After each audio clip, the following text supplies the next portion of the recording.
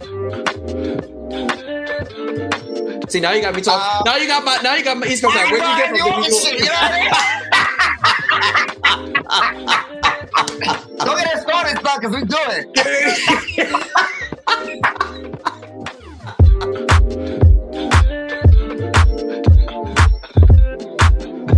Welcome to Gamble's Green Room. I'm your host, Mike Gamble, bringing you the people you need to know with the stories you want to hear. Today, I'm joined by another great friend of mine from the LA crew. He's been seen in feature films like In the Heights and La La Land. He's worked with artists like Toni Braxton, Miley Cyrus, Madonna, Adam Lambert, right?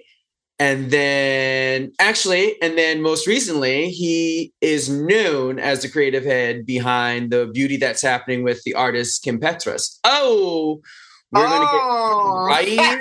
I know my stuff. I know my shit. We'll talk about that. Yeah. We're going to get to all that. Please welcome my boy, Mr. Noel Bajandas in the house. Bajandas. I'm trying to fix my cat's blanket behind me. So it doesn't look crazy. So what's up, boo? How you been? I've been fabulous. It's been so long, Mike. So long. So I've been in Sweden for 13 years. I can't even remember actually if we've seen each other on one of my guest appearance trips, but we've stayed in touch. So yeah. But this makes all the more for the more stories we have to share and catch up. I've been here 14 years. It'll be now 15 in April in LA. So imagine, it's been a while. Wait, so we met like right when you moved there. Yeah. Yeah, wow. That's how long it's been. But then, we haven't reconnected in the physical form. Not in the physical form. Since then, we've kind of just messaged each other and, communicated from via virtual. Right. Well, I've seen all the videos you posted, all the choreographies. We're going to talk about that Janet Throb in a little bit. Living. That's the one, honey. Hey, listen. I was like, okay, don't hurt nobody. Number one, we're going to get into it a little bit, but I was like, why ain't his little ass, small ass? Oh, okay. He working them out. So if the space is that's up, and then I saw it was like, I got it. Listen. So let's start at the very beginning. Let's go back to the begins. You're from the East Coast, the quote unquote tri-state area, New Jersey, New York.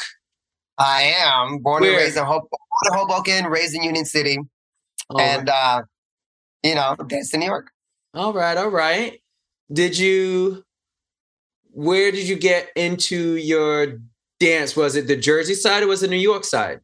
See, now you got me talking. Now you got my East Coast side. Where'd you get from the New York? Don't get us started, bro, because we do it. We've been here for 5 minutes. Here we go. That shit never leave you. That shit will never leave you. It is ingrained. It is ingrained in you. Oh, wow. That was funny for me. All right, so... I started dancing in... funny enough, I'm the only I was the only boy for a while in my family. So I was raised with a bunch of women. Mm-hmm. And my mom, my aunts, my grandmother, my aunt had 3 girls. And so we were all raised together. And my brother was born when I was 6. Mm-hmm. But everybody in my family danced. I'm Puerto Rican. So it's like, we cook and we dance. That's what we do. We celebrate and, that's all we do. Honey, that is. If you're black, if you're Latin, that's what you do. And so I was just kind of part of what we did. And, I did theater in school when I was a kid. And, and because I was the only boy for a while, my aunt would have me dance with my cousins. So like she would just partner me up. My aunt was a big club head when she was younger, and she just brought that sort of world into our home. Mm-hmm. And so she was always playing disco and and all the salsa merengue tracks and and so she would always partner me up with my cousins, and I hated it. I'm like, stop it. Stop doing this to me. Like, I don't want to dance with my cousin. But she would make me partner with my cousin and dance. And, and as much as I would complain about it, I loved it. We loved it. It's what we did.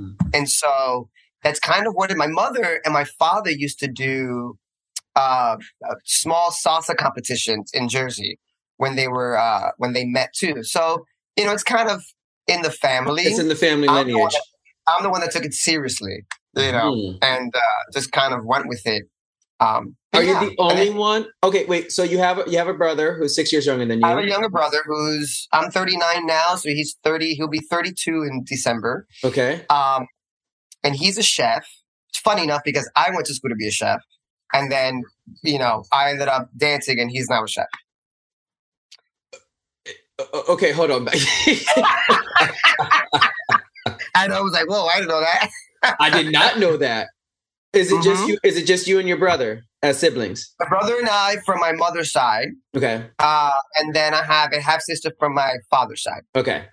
Because you were saying you were the only boy for a while, so all the cousins were all girls and stuff. All girls, and then again, it was my mom, my aunt, my grandma, my aunt's girlfriend at the time. It was just one big old happy. All right. And you're the only one out of everyone that you were partnered with, out of your cousins, to take it seriously. Yes. Okay. I don't even know how to jump this. Talk, because you threw me off with the chef shit. I was like, wait a minute. Yeah. Well, you know what? I've always wanted to be a chef. Again, because of food. That's what we did was listen to music and cook at home. Yeah. For me, food was life. I would always watch my mom cook, and because here's the thing too, and I don't know if you can relate to this, but also I was the oldest boy in the family, and so I was pushed harder than everybody else in my family, in the sense where I had to get straight A's. I had to graduate high school. I had to go to college. And so for me, I feel like there was this unwritten plan for me to change the narrative in my family. In that sense, you know what I mean? Like, this is what, nobody really, my aunt went to college, but she ended up modeling afterwards. But it was, you need to change. I feel like they all kind of like gathered together as a family, was like, we need to push him. He needs to be the one that changes that. He needs, and so I kind of got the harder end of the stick, because I was always pushed to, succeed in that way. And so for me, like, yes, I love to dance, and I watched MTV. My mom said my two favorite TV stations was Cartoon Network and MTV. That's all I watched as a kid. I would mimic dances left and right. That's how I taught myself how to dance, how to learn choreography, pick up choreography, kind of create that, understand how to create my own choreography. I would have all my classmates do it with me, but my focus was, I need to go to school. I want to be a chef. I worked at a restaurant in high school to kind of get myself into that. And then I went to Johnson & Wales University in Providence. Providence, yes. That's one of the most known chef schools on the East Coast. So yeah. So Emeril Lagasse, who he was the Italian guy in Food Network, and he would go, bam! You remember that guy that... Yeah. I was a big fan of him when Food Network was popping back in the day. And he went to that school. And so I said, I need to go to that school. And that was the only school I applied to, and then when I got in. And then I started my journey to be a chef. I joined a dance crew in college as well. But then college was expensive. And so this is kind of how everything shifted, because I had an entire plan for 18 years of my life, or as long as I can remember. This is what I'm going to do. This is what I want to be.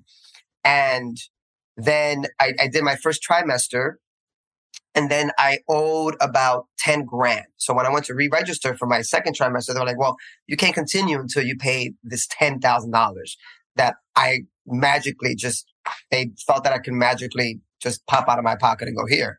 And so I spent about a week trying to find the money to continue, but then I couldn't. So I came back home to Jersey, started working at Pathmark, pushing carts and working the register until I got back to school. There was a girl there that I worked with, and she goes, "Hey, do you dance?" I was like, "Yeah, I like to dance." And she goes, "Well, you want to come to New York and see this company that I'm a part of?" I was like, "Yeah, sure, why not?" So I went to the city with her, and I saw this company, and fell in love and joined it. And I was only doing that to kill time until I got back to school. Mm-hmm. And I'm still killing time. Still killing time.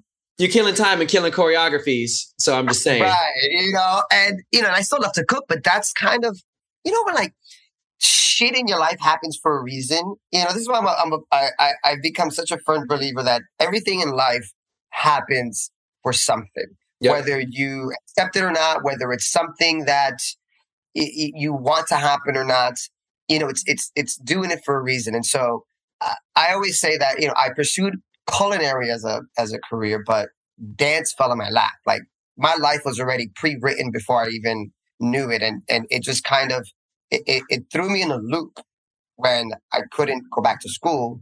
But then I ended up really finding the thing that made sense to me, mm-hmm. which was dance. And it's the thing that I've done my entire life. I just never really, put my finger on it until that happened. How old were you when you found this crew? So 18. Mm-hmm. It was KR3Ts. It was in Harlem. And that was the name of the company, KR3Ts. It stood for Keep Rising to the Top. Hey. And our company director was Violet. And it was just a nonprofit in Harlem and on 107th and Lexington. It was around the corner from the original 106 and Park. Mm-hmm. And we did everything from salsa to merengue to house to hip hop. And, we would do local shows around the city and we would do our own fundraising shows. And I was like, I kind of like this.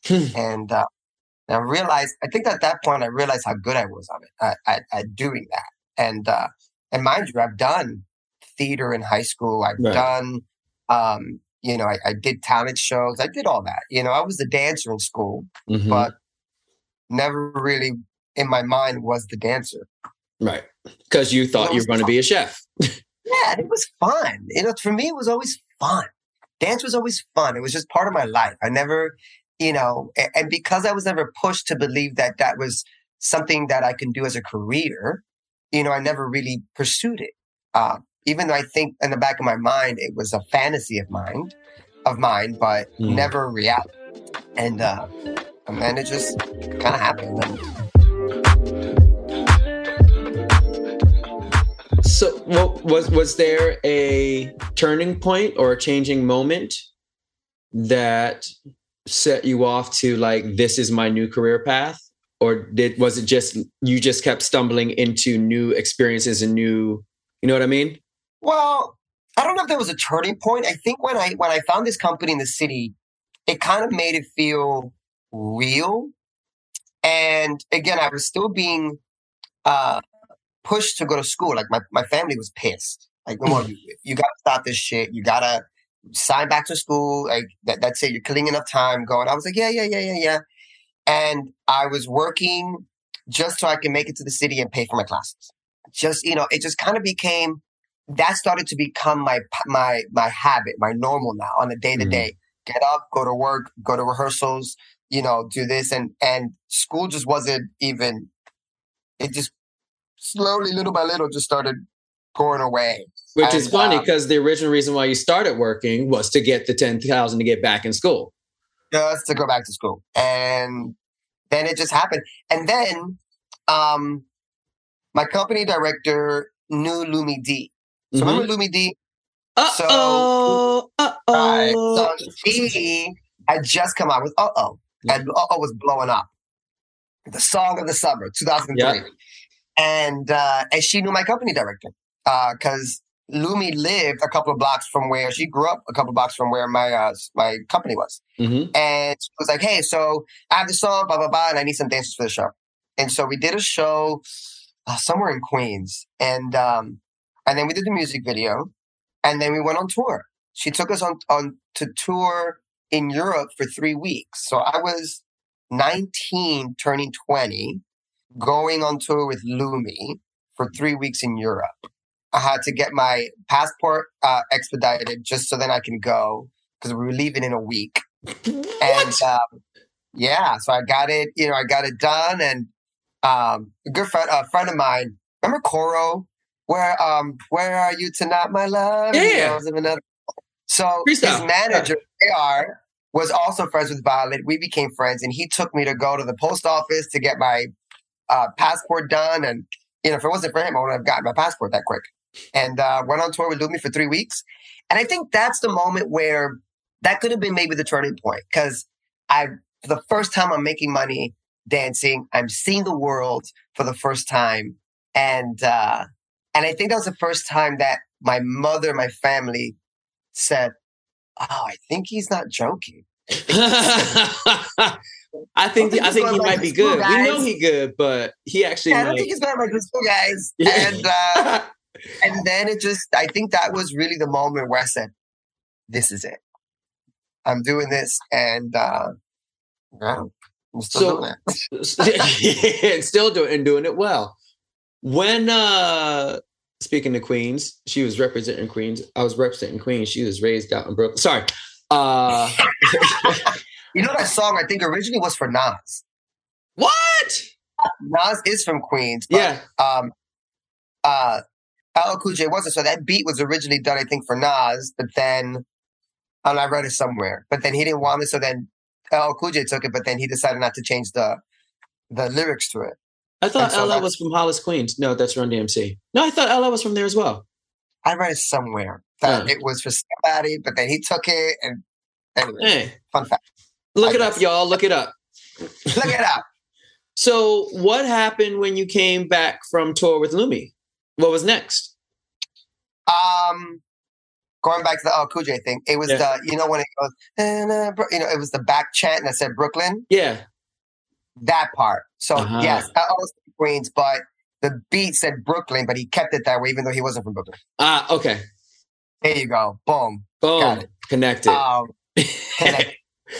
Sounds like singing in my head. No, after Lumi, we came back, and I think I left the company about maybe 6 months later. And then I started taking classes in the city. I joined another company called Cybright Productions. Mm-hmm. And then I really got to meet a lot more people.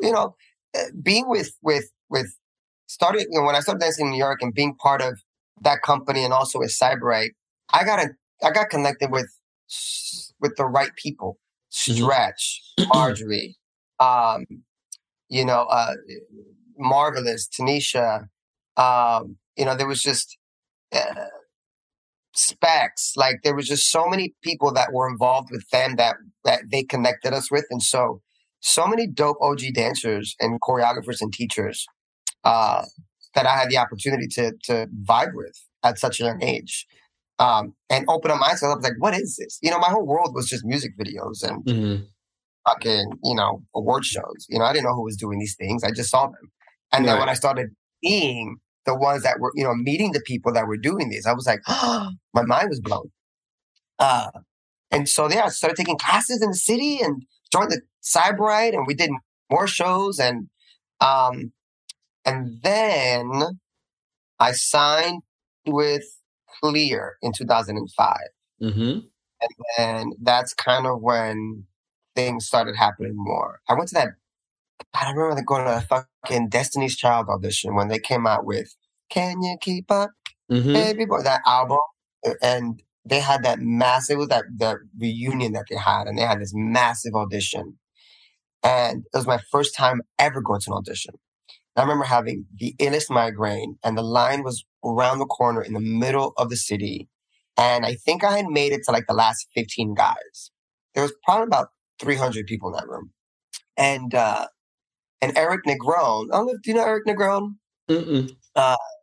I mean, he used to be with KR3Ts too, my old dance company, but by far, he's one of the illest male dancers I've ever seen in my entire life. And still to this day, he's untouchable.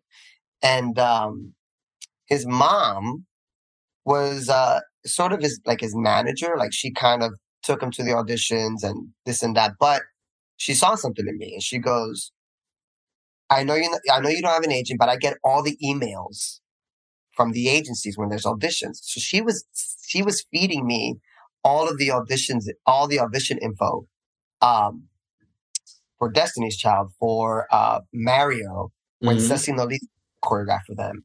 And it would just send me to these auditions and I wasn't represented. But she would be like, just say you were Clear Talent. So I was right that I was with Clear Talent, even though I wasn't. And that kind of led for me to go to the Clear Talent audition. They knew who I was because of her. And then I got signed, and then that just kind of, Got it. Yeah. But I owe a lot to her. Her name is Marie. I owe so much to her because she got me to do my first headshots. She, was giving me all the audition info, where to go to the city, who to say I'm represented by, what to wear. I was kind of, because we were with the company. It was great. And we got the experience, but we were also we were kind of held in. We weren't really allowed to take other classes. We weren't really allowed to audition. It was like, you're in the company, stay in the company. And so when I finally went out and I started doing this, it was a mind fuck, because in my head, I was like, I was missing this for so long, and so many pieces that I wish I had already prepared. But luckily, Marie was there to kind of help me and guided me through all of that, which was awesome.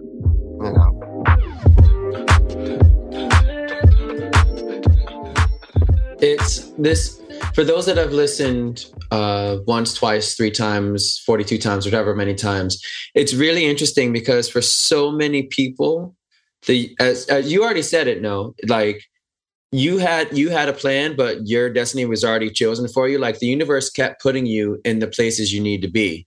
Like you going back to work at Pathmark, and this girl's like, oh, do you want to dance? Okay, join me. And then from there, you go into New York and you start, like you said, you met Specs, you met Marjorie, you met all these people. You had no clue who they were and what they were doing in the industry, but everything that you loved had to do with them.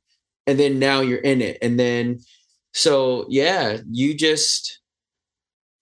another example of, we might have our own plans, but life has plans for us, and that's what's going to come out. You can't have and you just have to believe in what you have. And I think, for a long time, I knew what I possessed as a person that loved music and loved to dance, and I was always a very passionate human, and whatever I did, whether it was cooking, whether it was dancing, whether it was, whatever it was, like there was this living, breathing passion inside of me that just kind of drove me to all these things. And at the end of it, you just have to believe in everything that you're about. And if there's just something that feels that profound in you, then, you just got to go for it. And I think that was a big thing for me. It was like, I just went for it. I was never scared of doing it. I just kind of went, and it was very easy for me.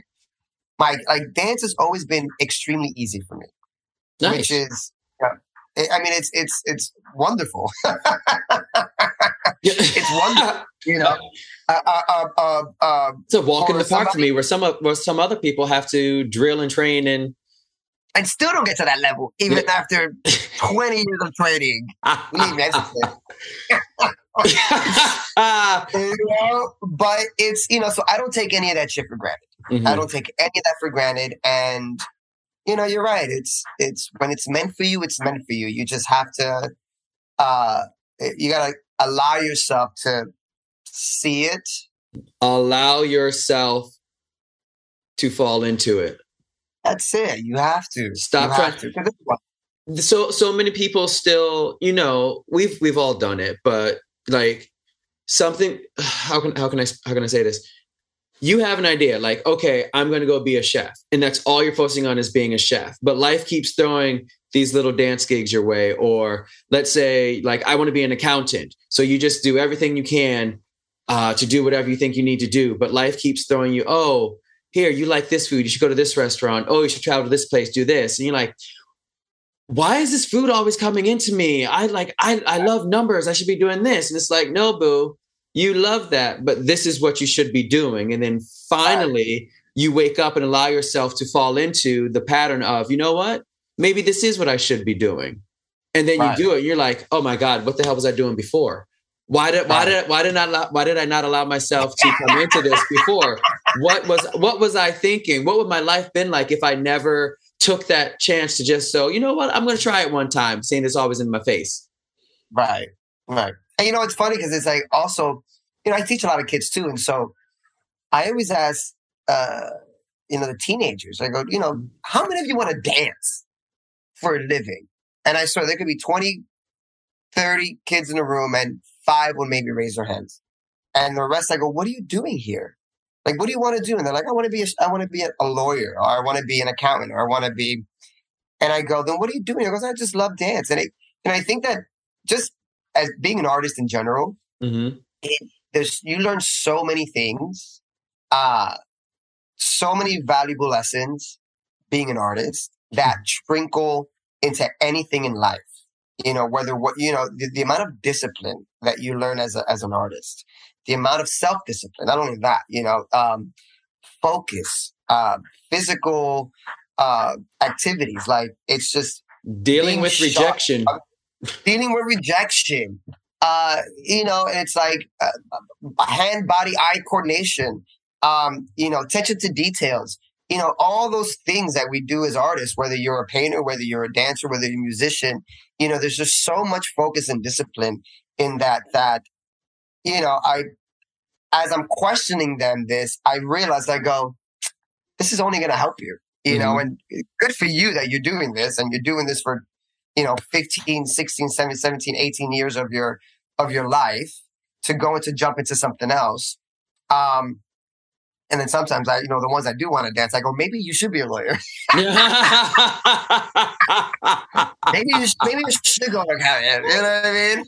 Maybe you guys should talk to each other. But you know what? It's and they don't realize it now until later. And that's the thing. Like even now, I've realized how much as an artist, and you get it. It's like what you learn, and one thing that I've learned as a dancer and being in this is the amount of self-discipline you have to have. The amount of self-discipline you have to have for this kind of shit. Because ain't nobody telling you to get up to do this. Ain't nobody telling you, you gotta, there's nobody telling you this kind of shit, what to do and how to do. You just have to do it. And you wake up, and if you want to do it, you have to put yourself in that position on your own.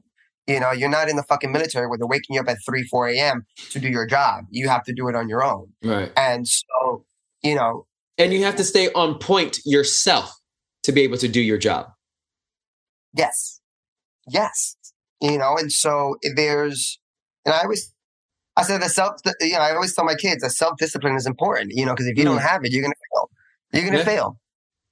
You can't expect people to always tell you to fucking, to do your job or do it right, or, and when you have somebody tell you to pull up, there's an issue. Listen, I was just about to say, as a choreographer, if I have to beg, plead, and make you do what I need you to do, I'm never going to use you again. Like, I'm hiring you on the spot, actually. Tony, if you're listening, my friend Tony, we went to school together. She did a choreo. We'll never forget this moment. It was one of her first epic pieces that she did. And people just weren't doing what she needed to do. She's like, I don't really know what the problem is. If you can't step up, step out. That's it. What I tell people? The way I'm going to say it is even worse. I'll go either pull in or pull out. Yeah. No, actually, no. I tell either pull up or pull out. Yeah. Pull up or pull out. That's it. And I tell them, you got to pull the fuck up. And I always tell anybody, whether they're my students, my young students, or whether they're dancers that I'm working with in a professional space. The worst thing anybody could ever tell you is to work harder. I'd rather you talk about my mama than tell me that I got to work harder. And that is like, I'll get over the fact you talk about mama, but when you tell me on a personal level, you got to pull up. You got to work. The embarrassment and the it's again, it goes back to self-discipline. It's like there's one thing somebody telling you or correcting you or saying, here, try this or try that. That's different. You're learning something. That's as a student, as a teacher, it's like you're learning something. But when somebody tells you, Mike, you got to do your job better. Ooh. And it stings. It does. It stings. Don't ever let anybody tell you to do your job better. Don't ever let anybody tell you to work fucking harder. Don't ever tell anybody to tell you to pull up. I'll slap the shit out of somebody telling me I need to work harder. Do it on your own.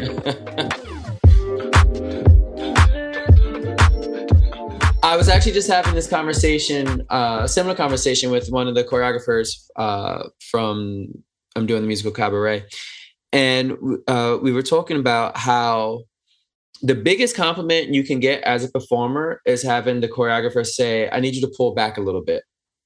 Because that means you are going 100 and above % of what you need to be doing. And they love it. But at this point, I need you to pull back. Versus, as you're saying, no, I need more out of you. Everybody, I just need you to step into what it is that is a slap in the face. Where other people, but the funny thing is, so many people, it's an ego thing, and I don't know where it comes from, that if someone's like, hey, so I need you to, that's great, but I need you to pull back, like, oh my God, I did something wrong. It's just like, no, you were doing what they wanted you to do. But at that point, it's just they need a different dynamic. So enjoy the fact that you are going above and beyond. Now, okay, let me preface that with as well. If you ODing, if you overdoing, there's a difference. There's a difference. Too much. Dude, you do. Well, you don't want to be like Taquita from Making the Band, where Laura was like, Taquita, too much neck, like too much.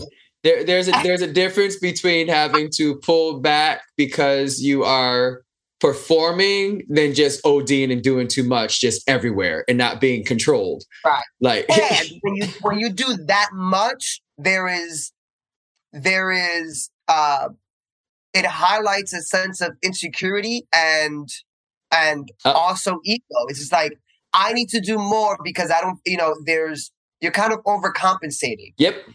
For it's so much harder to finesse and refine and hold, and really sort of make something drag slower, or or there's being simplicity is challenging. Less is best.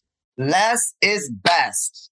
And honestly, it's so much easier for somebody to take somebody who's so full out and go, let's take it down, than to get somebody who's not giving you enough and you're going like, more. I need more. And they think they're giving more. And you're like, you know what? It's just, you're not doing what I need you to do. And so I always rather get, give me the ones that are going to full out. Mm-hmm. And then I can work with you on that. Refine it exactly like you said. Refine it just like you said. Refine it. And that shit is harder to do that. Yep. But sometimes you want to go to a full hour. All right. So we're in eyesore. Yeah. Where you like, y'all can't see this, but where you stop, you're not really breathing. You look inside the side. Like, is anybody, it's too much. It's too much. You're too much. That's what you don't, that sound is what you never want to hear, especially from the East Coast. It's too much. You too much. Why you doing so much? Too much. All right. So we're in 2005, 2006 right now. You just got signed with Clear. 2005. Yes. Mm-hmm. Yes. What was your first job that you booked after signing with Clear? Shazam. I can tell you. Oh no. Okay, wait. I can give you the first. I mean, that year was a pretty cool year because I got. I did a Panasonic Industrial with Odessala. Mm-hmm. And he was choreographing. We went to Germany for 10 days, I think it was. I did a Hershey's Take 5 pilot commercial. When Hershey's Take 5 first came out, the candy bar with like caramel pretzel, and that was funny. And then I would probably say the biggest thing I in that first year with them was dancing Fatima. What is happening with Fatima? She had just hired me. I auditioned for the VH1 Hip Hop Honors, 2005. Mm-hmm.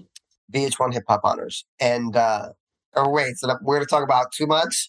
So, it was at Faisal's in this flamenco studio. We're auditioning and we're learning the combo and we're doing it. And she comes up to me, and I used to be like a full out dancer, like tongue out and like facials. And she came up to me, told me to fix my face. She's like, it's too much. And I was like, what do you mean it's too much? And she's like, it's just too much on the face. I need you to tone it down just a second, just a little bit. And I was like, girl, but that's my face. She goes, I need you to tone it back. And I was like, fine. And, I booked the job, but, what job was it? It was the VH1 Hip Hop Honors, 2005. So we were honoring Big Daddy Kane, and Big Daddy Kane, Salt-N-Pepa, and En Vogue was there. So I performed with En Vogue and Salt-N-Pepa, and then the headline of the performance was the tribute to Big Daddy Kane at the end. So I danced with Common. Jared Grimes and myself were dancing with him. First time I even knew that Common was a dancer because he started doing windmills in the show. Yeah. He used to be a B-boy. Little did you know, people. Didn't know that. And he surprised every single one of us doing windmills in the middle of the show. And it was the Amount Boys were there. It was Adrian. Oh man, I forgot his name. Blanking on his name. But anyways, they choreographed with Fatima. Yeah. And then, it was a good time. Nice. So that was one of the first jobs that I did with Clear. That was like one of the major jobs. So those three were it. Mm-hmm. And then I booked this show with Mia Michaels for Grease. Okay. So, Mia Michaels is a famous contemporary choreographer. Correct. How did you, coming from disco salsa, manage a contemporary audition? Right. This non-classically trained little street kid going into audition for Mia. My agency with Clear at the time, they were having a 1-year anniversary of the agency, and I went, had an open bar, we were drinking, and then my boy Tech told me about the audition for Mia Michaels, and he was like, I was like, what the fuck is that? And she was big at the time. She had done Madonna, she had Prince, she was also You Think, and I was like, who the hell is Mia Michaels? Told me about the job. It was for this Greek artist, Anna Visi. She's considered the Madonna of Greece, just massive. Okay. Big art. And so I was like, all right, I'm going to go. It was the next day. And hungover, walked into this audition. And I walk into this room full of exquisite dancers. Exquisite. From Juilliard, Alvin Ailey, just exquisite. And I didn't know what I was getting myself into until I started doing the combo, the routine. And it was a contemporary routine. And I've never taken a contemporary class. I've maybe taken a ballet class once when I was a child because my aunt was a ballerina. So I would watch her recitals, and I took one class and I said, I'm never doing this ever again in my life. You know what I mean? But I went in there, and this is when it comes where the dance is very easy for me. This was one of those moments where it just kind of clicked and I tapped into my ability without even knowing what I was doing. And I went through the entire audition. Again, I'm going to emphasize on the hungover part because, that was really a struggle that day. And I got the call back, and then I booked the job, and it changed my life. It was the first time that I was ever asked to close my eyes and like imagine being in another world, or like or exploring movement outside of what I was already used to, and it changed my entire perspective on dance, which in turn shifted the way that I approach dance now. Mm-hmm. It's completely opened up my eyes on a whole nother level.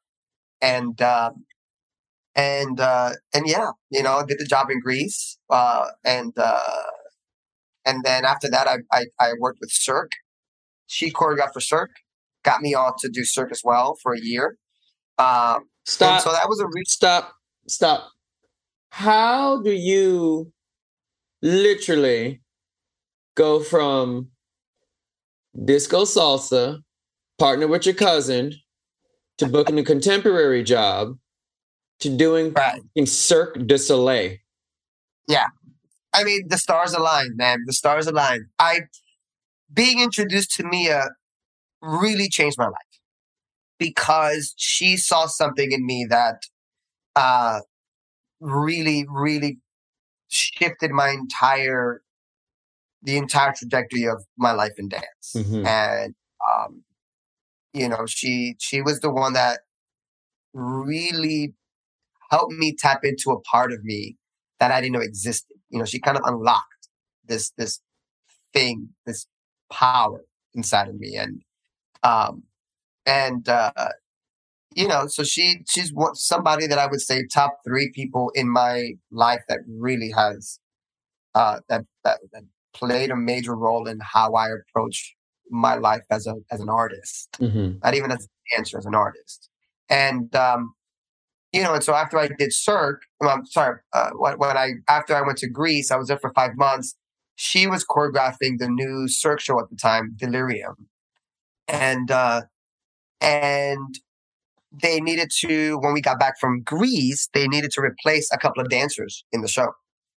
And she called me and said, "Hey, I want to book you and Teddy, who was also with me in Greece, to do the show. But I need you to come to the audition because casting needs to see you. But I want to book you." I said, "Okay." We go to the audition. Teddy and I smoke a quick joint before we go upstairs, and we do this audition, and it was one of the most exhausting things I've ever had to do. Kids, do not go to auditions hungover. Do not. I know. What do I sound like right now, right? What do I sound like? I'm just realizing that the story before this, I was hungover, and now this story, I'm like going in just smoking a joint. Like what? Who am I? Yeah. I'm joking. Continue, but you know what? Real quick, the alcohol hangover might have helped you go into that extra world because your mind was loose. You weren't too coherent in the first place. You're like, I'll go wherever you want me to go. It's cool. I'm just chilling. Right. But you know what? It did help. But I will tell you this, though, that I was definitely I'm trying to like get the right light because I'm in the sun. You know what I mean? But now we got like this little situation. But anyways. I mean, it actually, I was thirsty the entire time. I was like, I remember that so clearly. I was thirsty and going, I'm going to pass out if I don't get moisture in my body. Because I just had the worst cotton mouth. And she had us going across one of the exercises she had us do in the audition. She said, all right, I want you to move across the floor like you're on a conveyor belt, but you're getting electrocuted. How do you do that? How do you move across the floor like you're on a conveyor belt? Like you be high. The floor's moving on its own in order for that to happen. So we had to imagine that. But that was the kind of shit that she would have us do. And that's what I mean. Like it shifted my way of thinking in the way that, art is whatever you make of it. And as a dancer, our imaginations are just, you can do anything you want. You could emulate, you can act, you can, and so, yeah. So we did that, and I booked a job, of course, and went on tour with Cirque for a year, which was awesome. I ran over the circus for an entire year. And I tell you that it was one of those experiences where I wish every dancer experiences because I was an artist for the first time. I was being treated like an artist with Cirque. Valued. I was valued. Thank you. I was trying to find the right word. Valued. I was valued as an entity, not just an extra body on stage. And which is what, as dancers, we're constantly being used as. Here, get behind this artist and dance. Oh, you got to look exactly like this person. Oh, you can't overshadow the artist. Oh, and then, no insurance, no physical therapist, no, you're not really being taken care of. And then you work with a company like Cirque du Soleil, where you are the show. You are what people are paying to go see. They're not going, they're not paying to see an artist with you behind them. They're paying to see you and everybody else on that stage together as a unit. Right. And so I had health insurance with Cirque. I had, I was getting paid good money at the time. I was getting per diem. We would get doctors. We would get, if we needed a prescription, or have somebody come in and, it was just,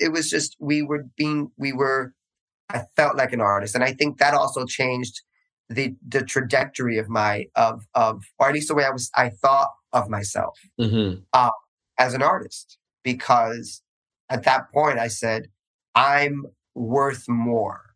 And this just proved it to me. Say it again. You're what? I'm worth more. Know your worth, y'all. Know your worth. Know your value. And that just proved it to me. Yeah. Now, I know there's a funny story that I really want you to tell about what Cirque was looking for.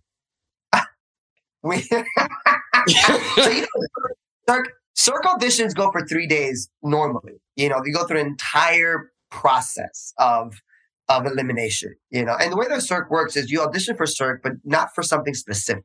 The way they used to do the auditions is they would audition you and then they'd keep you on file. So whenever a show came up, they would go, okay, who would fit right? And so they would just pick people. And so you might audition for Cirque now and then not book a show for 10 years. That's right. But in this case, they needed to get somebody quickly. So our audition was only a couple of hours in the day. And, one of the things that they wanted to see was our flexibility, which I do not have an ounce of. And so they had us go walk forward and do a couple of splits, front, left, and right. And everybody's giving splits and even hyperextended splits. And I'm like, oh, fuck, like, am I going to go embarrass myself right now? So walk up, hey, my name is Noel. I'm with da-da-da-da-da. And so I do my first split. It was more like an acute angle. It was like this. He's holding two fingers up and splitting him, and that's his split. That's my split. That was my split. It might have maybe done that, but that's about it. I was like, and this is me verbally telling her, I was like, this is all you're gonna get. I go to the side. It was like that. I said, that's all you're gonna get. And I go to the other side, and I was like, that's all you're gonna get. I scoop my way up, and I was like, thank you very much, and I walk away. And you booked it. And you booked the job. Oh, man. And it was one of the most coolest experiences of my life. With them for a year. Then I left and I didn't want to do it anymore. I was just kind of bored. I wanted to do other things and should have stood because I went broke 6 months later. But then I went back with them in July. I was working with Daddy Yankee and then I went back with them. And then in November, I went back with them again for the European leg. And I was with them for about another 4 months until I bought my one-way ticket to LA in 2008. Okay, hold on. We're going to back up a little bit. It's pretty dope that even though you decided to leave after a year, they kept calling you to come back for extended runs in your position, even though you didn't have any flexibility. And you had just 5 months prior learned how to do contemporary with Mia. You were a specialty case.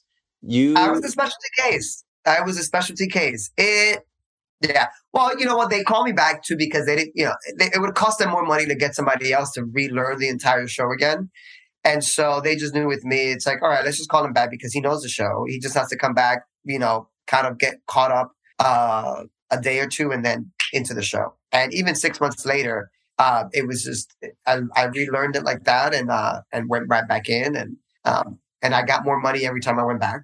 Know your worth and know you are actually not replaceable. That's why you are there and nobody else is there because no one can do what you do and how you do it. So even though somebody's like, oh, there's 15 of you behind waiting for this job, that's great. You called me. You didn't call them. So you obviously want me for something. Right. And it was great because I knew what I had also. Funny you say that because when I first got this job, I'm going to let you in a little secret. I never told it, but my agent worked this out for me. So I ended up getting this and my agent worked it out. And I ended up, I forgot what I was making at the time when I first got with them. But every time I got called back, they just called me directly. They never went through my agent. So I kept on bumping my rate up every single time. And I knew that I can do that because they needed me, and every time I bumped it up, it was like, they didn't want to, but they knew that it was better just for them to just do it and get me on. So the second time I went, I bumped it up another like $200. And when I went back again, I said, well, you want me again? You got to bump up my rate. And so I ended up bumping up my rate a couple of $100 again for the third run of of my stint with them. Know your worth. I just knew. I was like, there was that fear of they might say no or just go with somebody else, but fuck it, let me just try it.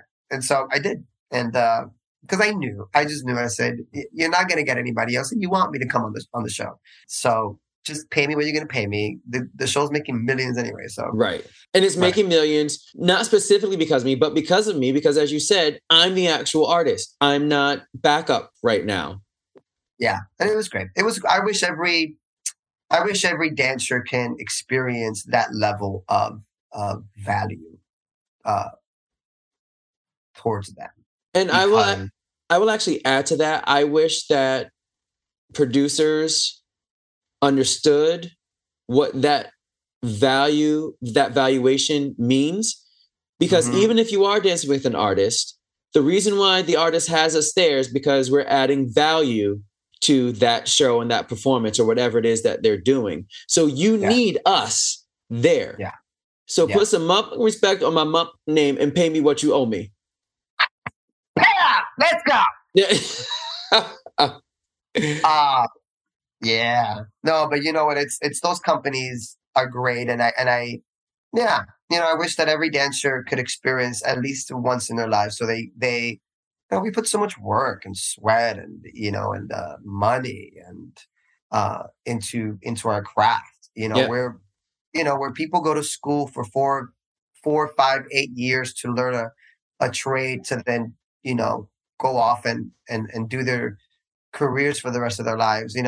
We're always learning. Like I feel like as an artist and as a dancer, we are constantly in the cycle of learning. We're always in the cycle of investing in our craft. Learning, investing, and developing. Because you have to adjust to everybody's style. Everybody's not the same. Never stop. It just never stops for us. And I think that that goes back to that. As an artist, whatever you learn or develop as an artist, and the things that you kind of put yourself through is you can do anything with that. You know what I mean? They're just valuable tools, and but we never stop. We never stop. There's always. We want to do a project. We got to put our own money in. We want to do, we're always investing. I got to get a costume. It's like there's always, you're always paying to do what you got to do your job. Yep. So. Buying new outfits just for a damn audition.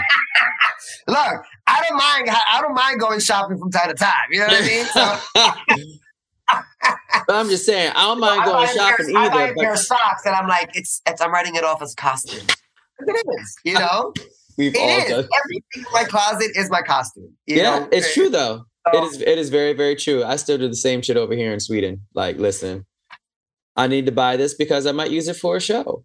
I might use it for a commercial. You never know. I have to use it. I have to wear this to an audition so that I can get booked. So I'm writing shit off. Thank you very much. Writing it off. Appreciate it. You love me back.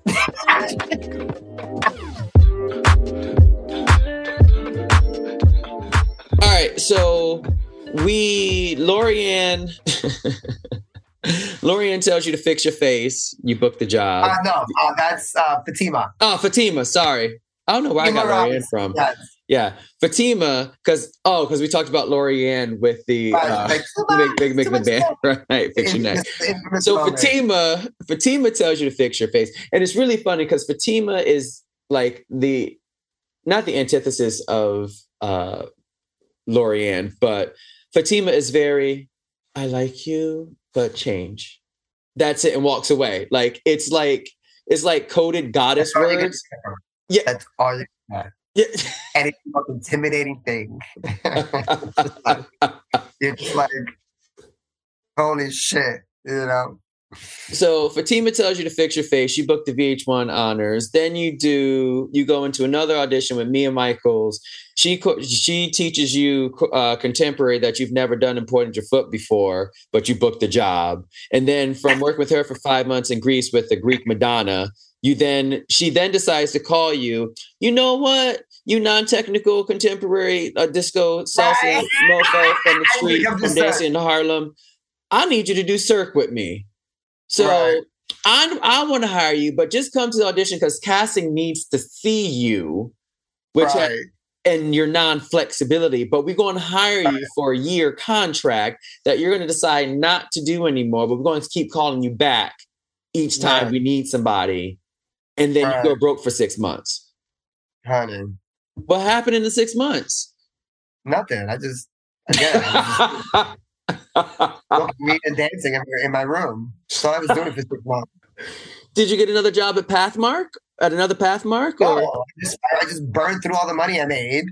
And then, you know, summertime came and I booked Daddy Yankee and Cirque again. And, you know, it was... And then... Oh, right. And then you said you booked a one-way ticket to LA. To LA, yes. Yeah. And then I moved here April 2008 and, you know, moved in with my friend Ruthie and been here since. And, you know, that summer was interesting because I tried to start classes here on my own. I try to teach out here. Nobody knew me, but, you know, New York state of mind. I hustled and said, okay, I'm going to make it happen. And, you know. I'm going to do what I do. I'll do what I do. That's it. And, you know, I came here and I wanted to teach in studios, but nobody wanted to hire me. So I decided to invest my own money and started my own classes. And within 6 months, I was broke again because nobody was showing up, you know, and I invested so much money in it. And it was. Did you say 6 weeks or 6 months? 6 months. Okay. Yeah. And I was working. It just money wasn't coming right away. So I kind of just burned through 16 grand in 6 months. Damn. Yeah. Mm-hmm. Damn. You know, I wish, to be honest, Mike, like I wish that, you know, we're always being taught how to dance, how to perform, you know, how to audition and, you know, what's needed and, you know, and resume and style and pictures. And, you know, I wish that people were taught how to, you know, financial literacy, you know, how to manage your money, because it's never, you're going to go through phases where you make money and then you're going to go through phases where all of a sudden it stops. And so what do you do with your money? And I wish when I first did, you know, those, when I first went to Greece and Cirque, I wish I knew that because I would have understood how to manage my money, but I didn't. It was the first time I made that much money at the time. You know, at 22 years old, you know, I made almost close to almost 6 figures in a year. And I never even imagined that I would do that, make that much money at that age. And within months, I was broke. I wasn't putting money away. I wasn't investing in things that could potentially have value in the future. And it sucked because there was a moment where I said, where did my money go? Right. I feel like I worked all of this and I have nothing to show for it. And so I wish more people went into programs or at least sought out financial literacy, understanding how to manage your money as an artist. You know what? I wish agencies had that as workshops. If you're going to sign with us, we're going to teach you how to be financially literate, because you're going to get some major paychecks, especially for the young ones that move from these small little towns or from the city or from a big city and like have no clue what the LA hustle lifestyle is. And it's like, so these are the things. But like you said, so we need your headshot, we need your resume, we need to be in this format and this. And at the same time, you need to take, because they all have an accountant. They all have the person they that all do. So absolutely. So we're going to do a 1-day workshop or whatever you want to call it, lecture on how to be financially literate when you get your first national commercial paycheck, when you get your first non-union paycheck, whatever it is that you understand. That's a clear MSA, go-to talent, movement agency, block, whoever else is out there. Listen up, y'all. Y'all need to incorporate this as a learning experience for any new talent that you sign. Shit, you need to do it for some of your old ass talent too. Because some of your ass is still in paycheck to paycheck. You have an entire roster. Get in there, and we can do it just like this. Yep. Sign up. We're gonna do a Zoom class, a Zoom meeting, and lecture on how to financially be stable, how to take money, know what to do with it, know how much to put away, know. And you know what? It doesn't take much. And honestly, once you get all the information, you do what you want with it. But honestly, I wish it was something, you learn how to use QuickBooks, learn how to use, learn how to manage, learn how to write things down. It's so important, Mike, because so many of us go broke. So many artists and dancers go broke because they just don't know what to do with their money. And, it's expensive living in LA. It's expensive living in New York. And, nobody wants to live in the hood because it's, that's where you're going to find your most affordable apartments. But again, it's you want to live somewhere to make a living, but you're still not making enough to live. And so at least having a little information, a little bit on how to manage, right? You got this, let's put some of this away. Especially when it comes to taxes. Because we're independent artists. We only do W-2s, not W-2s, W-4s, whatever the freak they are. W-9s. Yeah. W-9s, 249s, sort of shit. You're an independent artist. You got to pay your tax at the end of the year. And you have to save money. Yeah. Everybody's like, I made this amount of money. Oh, I got to pay $10,000 at the end of the year. Where am I getting that from? Right. Because you actually didn't make that. That was part of your taxes were in there as well. But nobody told you that. So you went and spent. Right. Now you got to come up with $10,000 at the end of the year on April 15th, and you can't be late with it.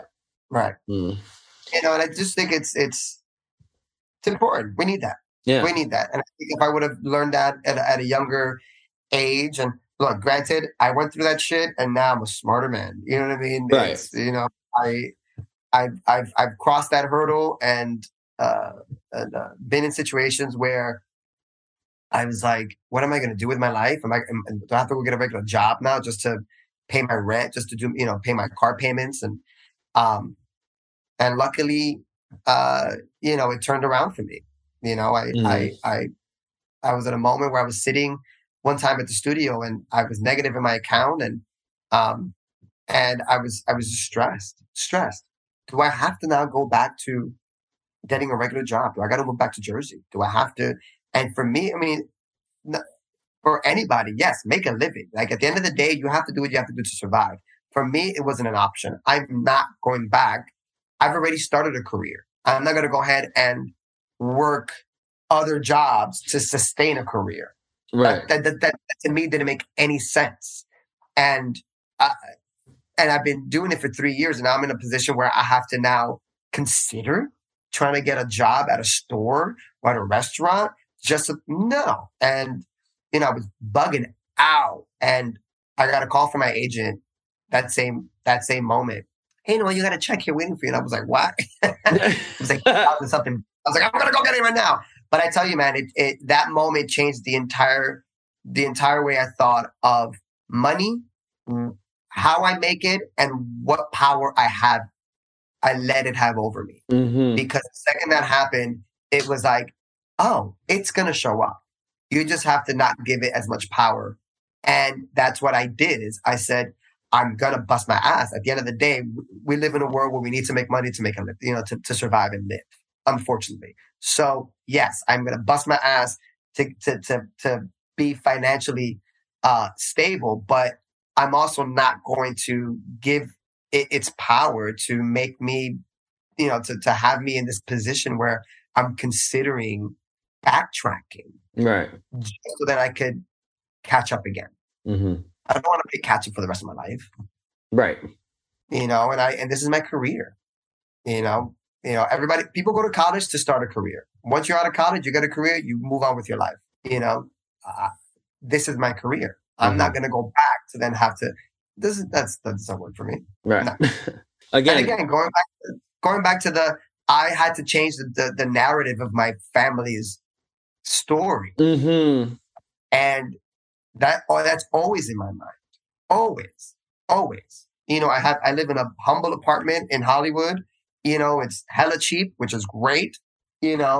But at the end of the day, I have everything that I need. And in my life, I am successful. In my family, I am successful.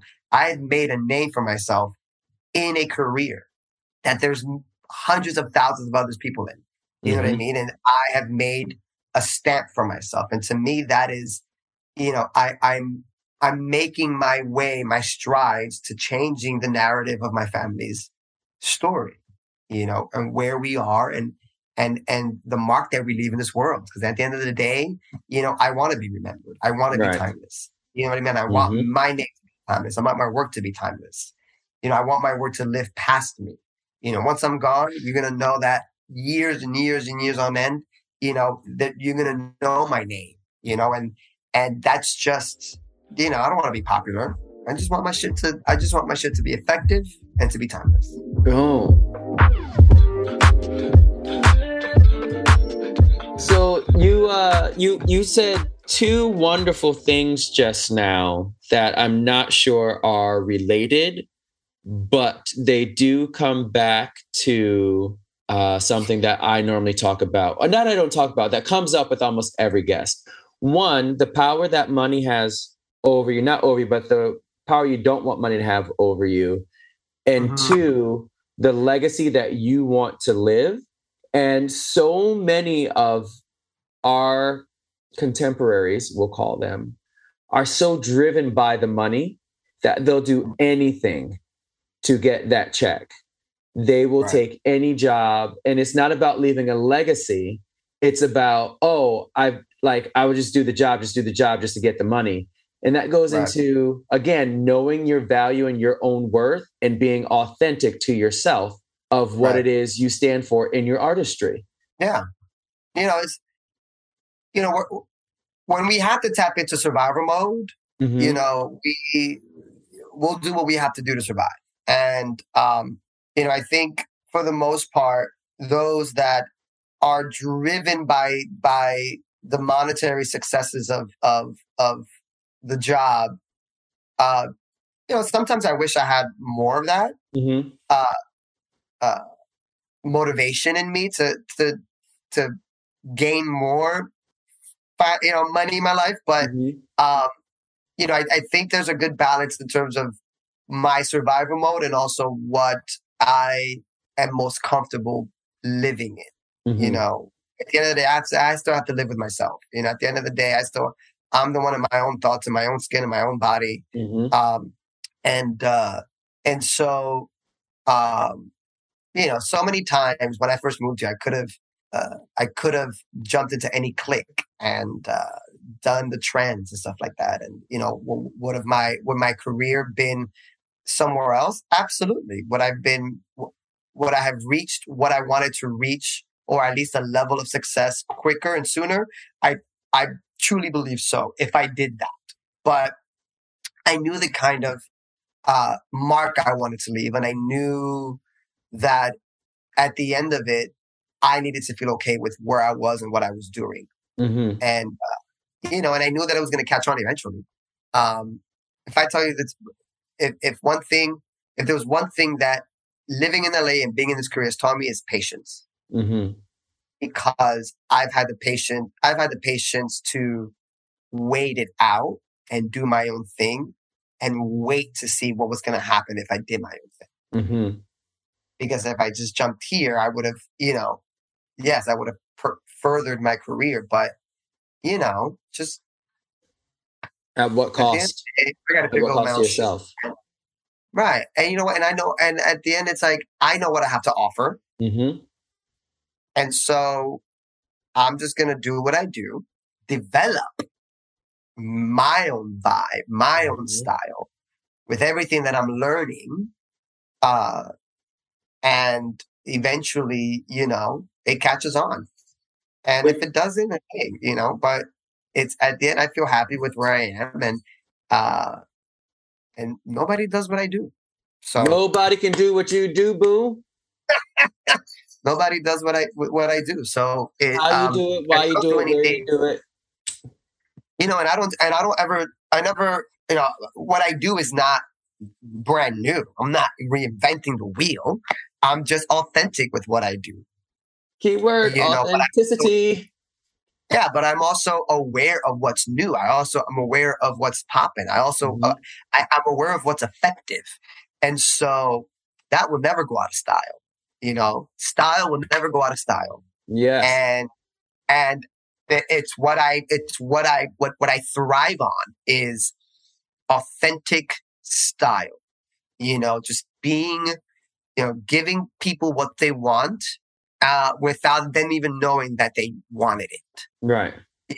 And it's not reinventing the way I'm doing everything. Nothing's new. I've done it. It's just making it fresh again, reminding them that this works. This works.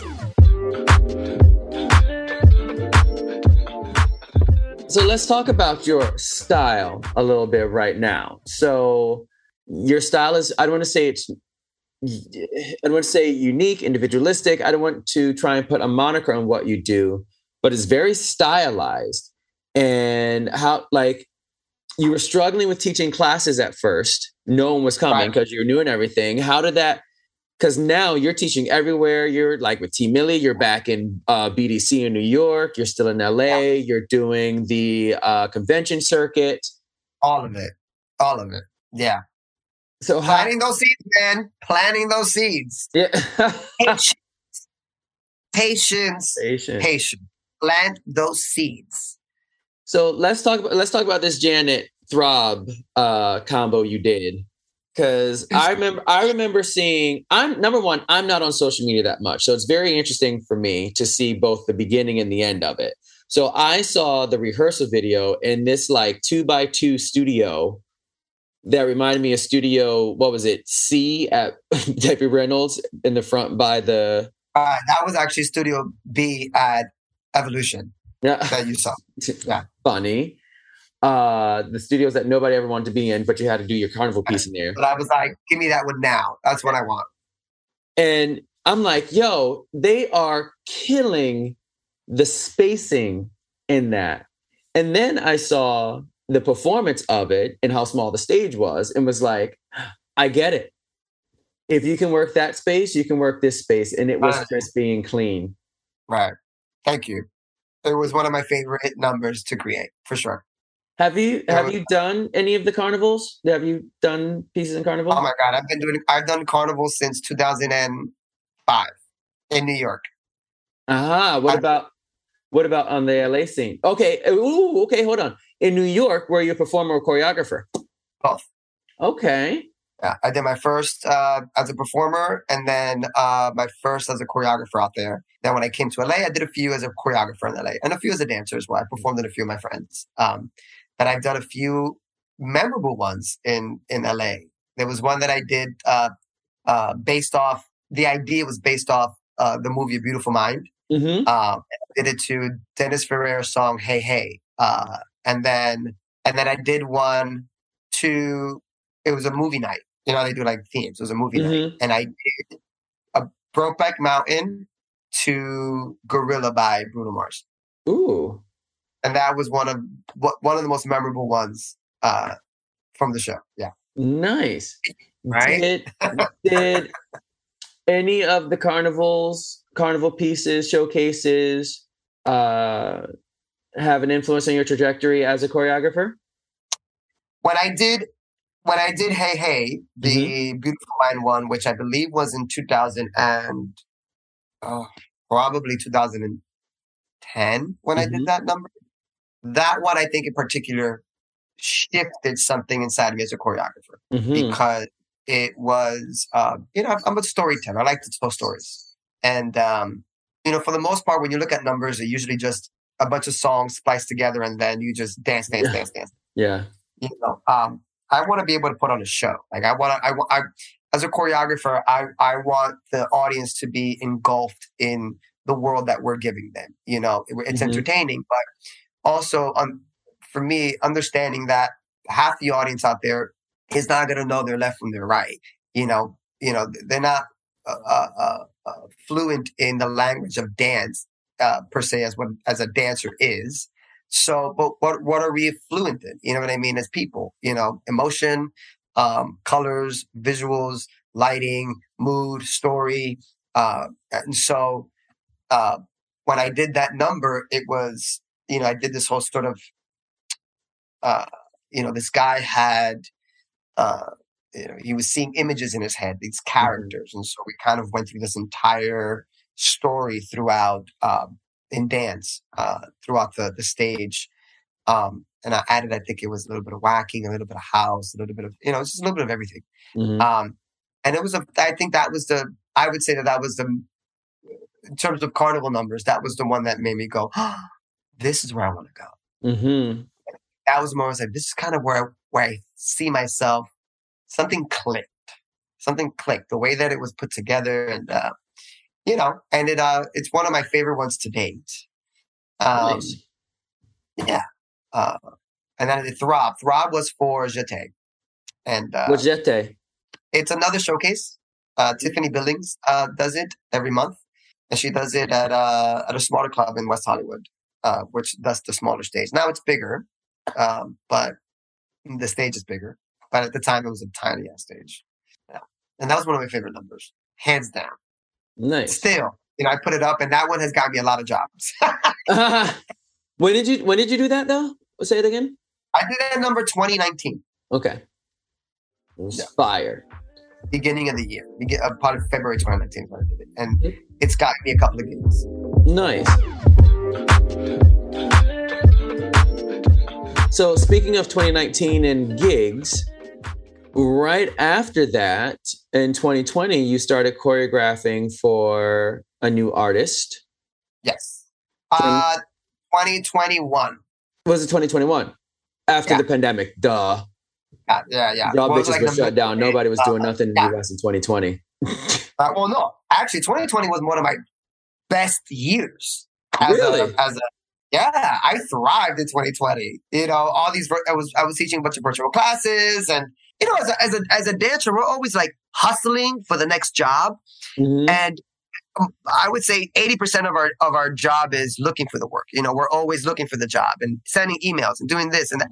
And that was the first time that I didn't have to do that. At that point, I planted every seed possible, and when the pandemic hit, everybody came to me, teaching, choreography, you name it. I was like, this is awesome. But then 2021 came, and I got a call from my agent. There's an artist called Kim Petras who wants to learn how to Vogue. That was the initial conversation. And I Vogue, do I consider myself a Voguer? I would say no, but I'm fluent in the style, and I'm a whacker, I'm a Voguer. I would say I'm more of a whacker than a Voguer. But my agent was like, she wants to learn how to Vogue. She just wants to train, and can I put your name down? And I was like, sure, go for it. I was like, tell her that I also whack too. And so she was just looking for somebody to train her, and she hired me. And we were training for about 2 weeks in voguing. And, with that style in particular, especially with that one, you just have to be very specific. And, you can't, what do you call that? Can't fake it because the kids will come for you. Right. Oh, you know what I mean? And it ain't going down right. The kids will come. It's a chop. And I'm like, right. And you're not coming for me. So, and then she realized that it wasn't working for her. She learned some stuff and she was like, I don't know, this is a lot. And then I said, let me teach you how to whack. And honey, she started whacking and she loved it. And, because with whacking, you can learn the fundamentals of it and the technique, but then incorporate it into anything. You can kind of throw it into things, and with whack, whereas voguing is a little bit more particular, it's more specific. And so, but I started teaching her, and then little by little, I just became a choreographer. And then I worked with her for an entire year. You did her music video. You did the European European Awards. For her first festival back, which was Lollapalooza. I did an entire hour set. I had to go back to all her old songs, and she wasn't a dancer. She had very strong stage presence, and she had moments, but she wasn't a dancer. And so we spent months training. So I was training her how to dance. I was training her how to understand how to use her body, understand how to, own it, and she had the presence. It was just the coordinations.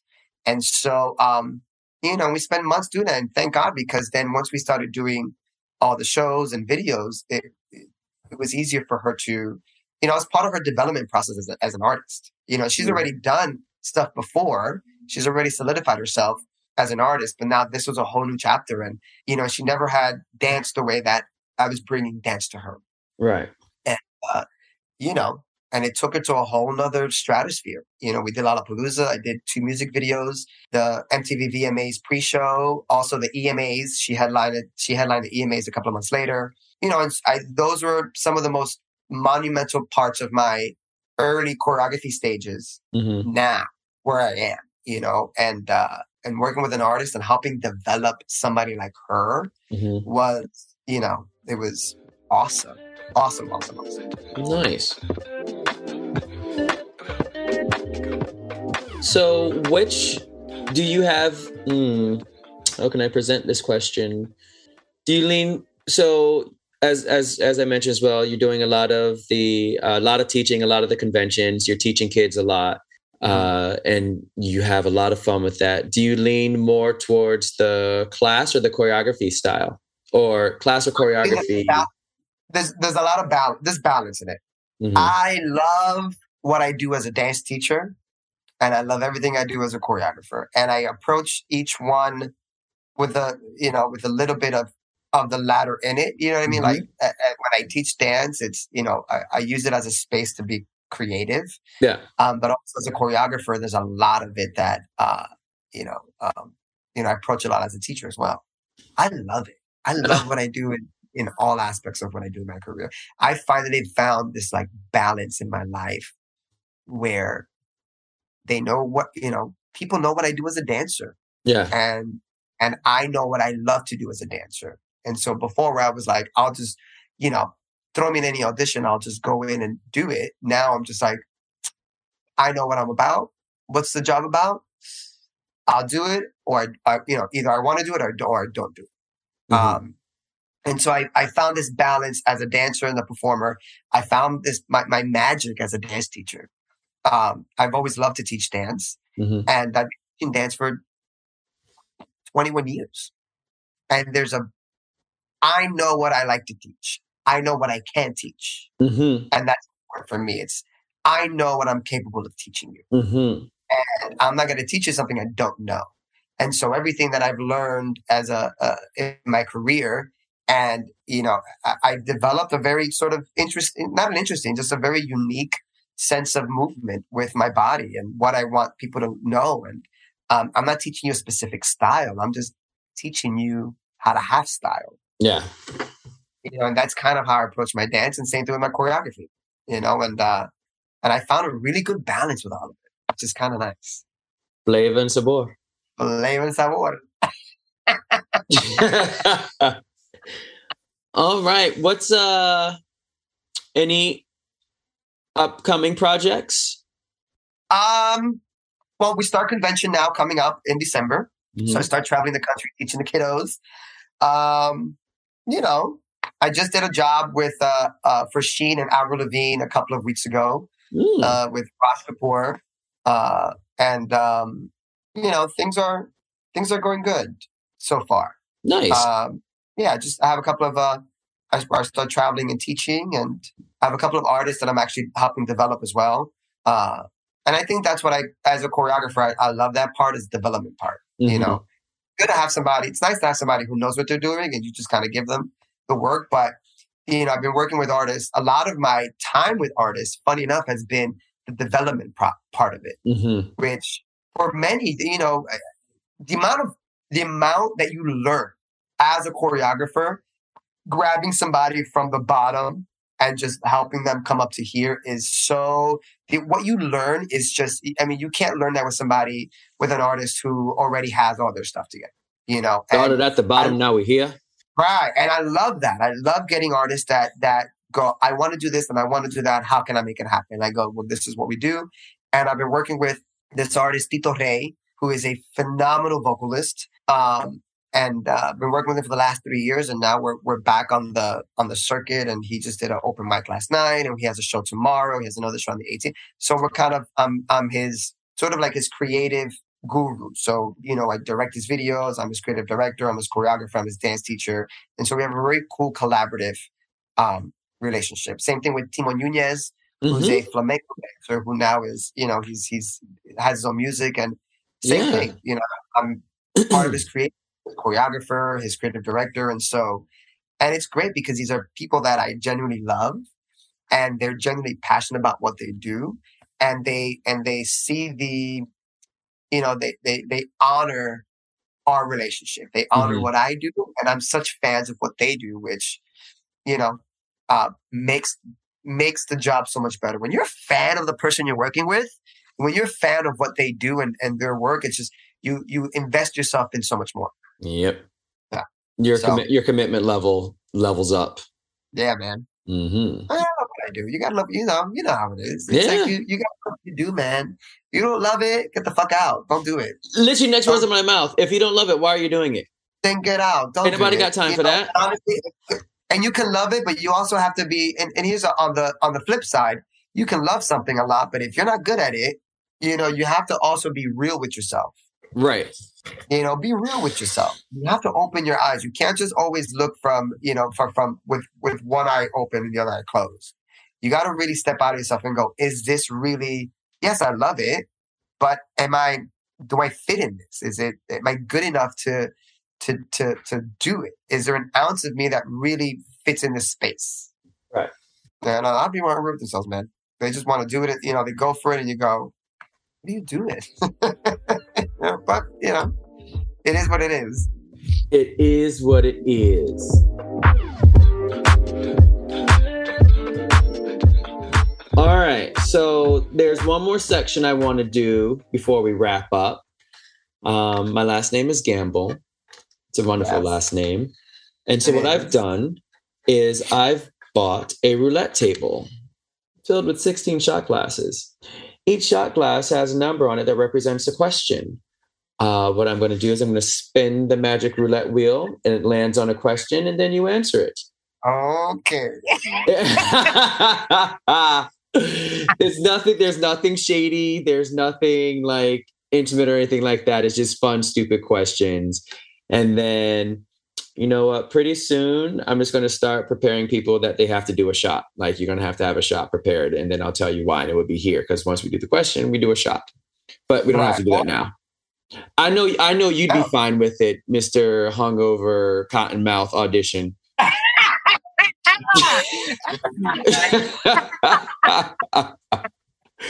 You know what? We're ending this live right now. That's it. Are you game? Yes. All right. Here we go. Magic roulette wheel, magic roulette ball, spinny, spinny, spinny, round and round it goes. Where it stopped, nobody knows. Number 0. What's number 0? All right. Ooh, what's your worst celebrity experience? Oh. Worst celebrity experience. Oh. Okay, let me go back. Okay. I mean, I don't know if I had a horrible experience with celebrities. Mm-hmm. Celebrities that I've worked with or just in general. Worst celebrity experience. If you can't think of one, you can say pass and we can try and do another one. Let's do another one. Okay. See, then you have to do another shot. Okay, it's fine. Yeah. See, I told you. Round number 2. I'm ready for it. Round and round we go. Where it stops. Number 26. Oh. Will have to be another. What is your most hated dance move or trend throughout the years? Oh my God. Okay, remember this one? The boom snatch. The boom crack.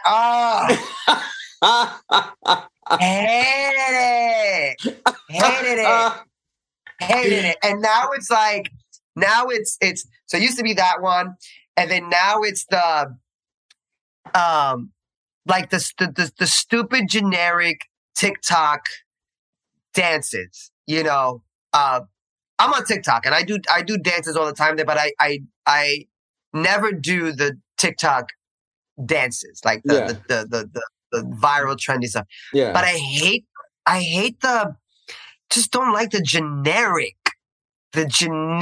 basic dun dun dun dun dun ba dun dun dun dun ba. Like that shit drives me crazy. Crazy, Mike. Crazy.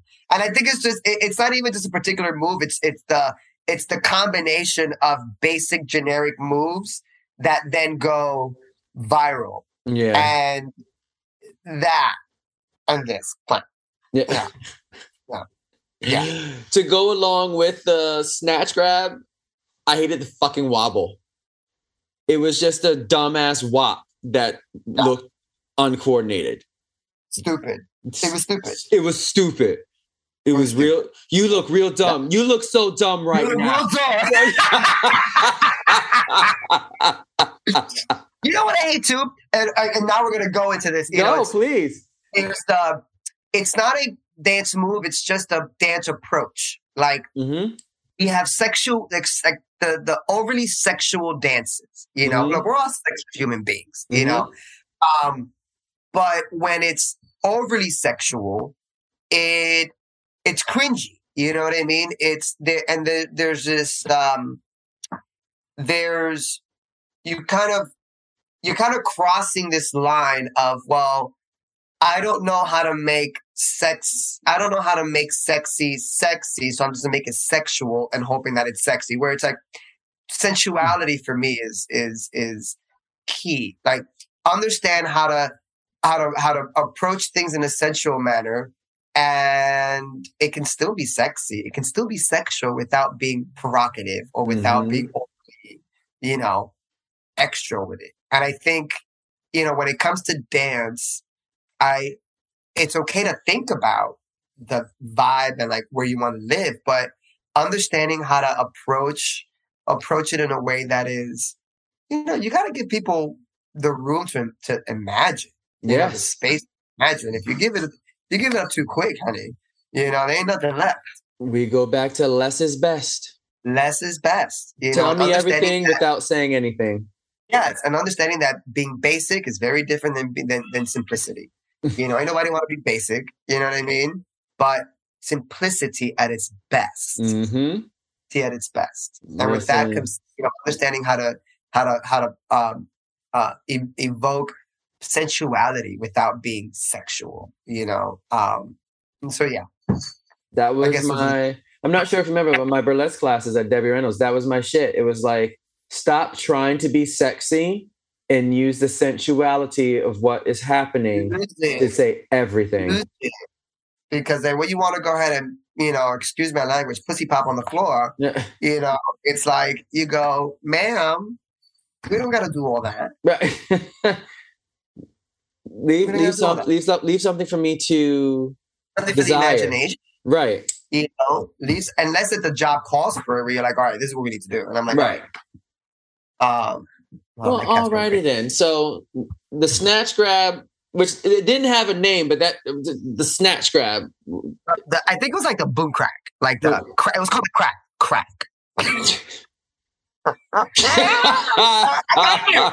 Just even saying it makes you cringe. The only person that I take that from is Tavares Wilson, because he'll dance and he'll dance and he'll grab a moment, but he just knows how to do it right. But see, that's everybody. He has a pass. But see, when he has his moments, he'll dance and be like, boom, and he'll grab it, and I'll be like, But it's when they used to take it and go, every count was a. So before I get myself into trouble, I'm going to move on from that situation, because I'm going to say some things that some people feel is going to be hurt. So we just going to leave it there. Okay, fine, great. Because this is a family environment. Just lies, the lization. Oh my goodness. The Liza Minnellis. All right. The Liza Minnellis. All right. So let me ask you a question. How's Cabaret going? Cabaret is going super well right now. Thank you very much. We had, for those that don't know, I'm currently in production in Sweden. We are doing the musical Cabaret. We had a premiere 1st of October. We play until the end of March. I am one of the dancers, the Kit Kat dancers in the show. And my ass is just out everywhere on stage. And I saw. It's great. But yeah, we're having a great time. It's the production we were supposed to do in 2020 that got canceled. So now we actually finally get to do it. And we're sold out. And they're talking about maybe adding, I heard a rumor that they're talking about adding more shows because it's selling so well. Like, I'm not getting paid for that. So if that's the case, right, big better have my money. Good luck. Well, you don't want to pay. You want to add shows? You don't want to pay me? I'm gonna walk out. What you gonna do? Right, get out of here. No. But no. I love my cast. I love my castmates. I love my colleagues. Love the show. Great job to Becky Howell, my choreographer from England that came over. Creative team, James Greaves. My whole creative team was British. Music director, David White, Lucy Osborne, costume and set design. It's smashing. So if you come over to Sweden, come see it. Got to come by March. I'm going to have to. Yeah. Well, let me look at my calendar. I'm making it happen. I gotta go back to Europe. I haven't been back since 2019. So, Shorty swing my way. No. All right. Before we go, if people would like to find out more about Noel Bahandas. Bahandas. No, Philip.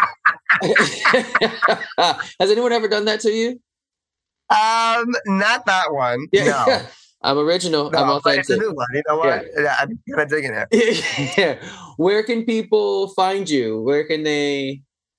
Well, they can visit me on my website. I have www.noelbahandas.com. That's BAJANDAS. Yes, correct. NOELBAJANDAS.com. And Instagram. It's all under the same name, Noel Bahandas. I put everything up there, and but yeah, everything's on my website. And yeah, why are you laughing? Because I'm mental. BAJANDA. You know what, Mike? Was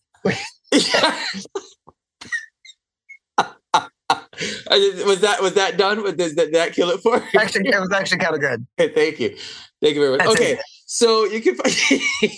What's your TikTok, by the way? Same thing. Noel Bahandas. Branding. Everything is branded with my name. Easy to find. NOE. I almost started singing it again. NOEL. BAJANDA. Noel Bahandas. NOELBAJANDAS on Facebook, on Instagram, on TikTok, and his website. And then if you're not doing it already, make sure you're following Gamble's Green Room on Instagram to stay up to date of all of my guests, some behind the scenes footage and some special video footage of the things that they've been doing or going to be doing. And tell a friend, listen, like, and subscribe, all that good stuff. Noe, so great to see you, love. It's been forever. It feels like this made it feel like it hasn't been that long. The last good times. We need to do it again. We really need to do it again. We do. Absolutely. And another 10 years and then we'll have another 10 years worth of stories to tell. Well, listen, we don't have to wait that long. We have to wait. I was going to say, we don't have to wait that. We didn't get through half the stories that we could have gone through just now. I know. I mean, look. Yeah. All right, baby. We have stories to tell. We got stories. We got stories. All right. I'll talk to you in a bit, baby. All right, baby. Love ya.